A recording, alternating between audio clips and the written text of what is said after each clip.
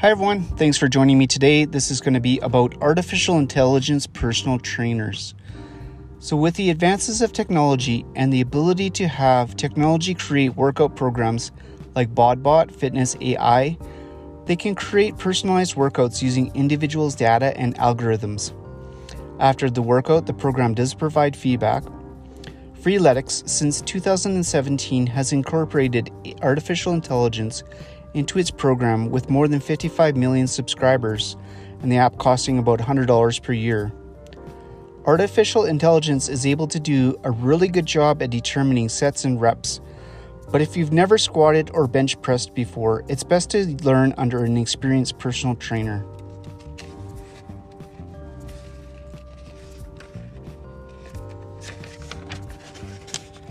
As well, a computer can learn a lot about fitness routines, but they can't replicate the social interactions. It's like having the computer say, "Good job, Lindsay," instead of, "Wow, awesome job, Lindsay, you really crushed it today." You're just not feeling it the same way.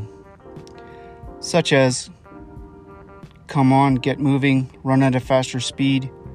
I could be like, really like, "Come on, you're not doing it hard enough. Come on, you got it. You can do this. You can really push harder." Your personal trainer becomes more than just a personal trainer.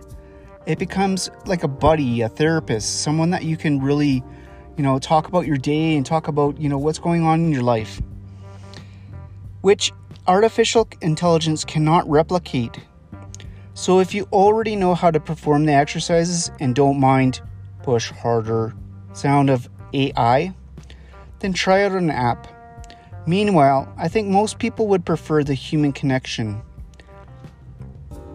Now, a little warning, this podcast was written by AI and spoken using AI audio bot.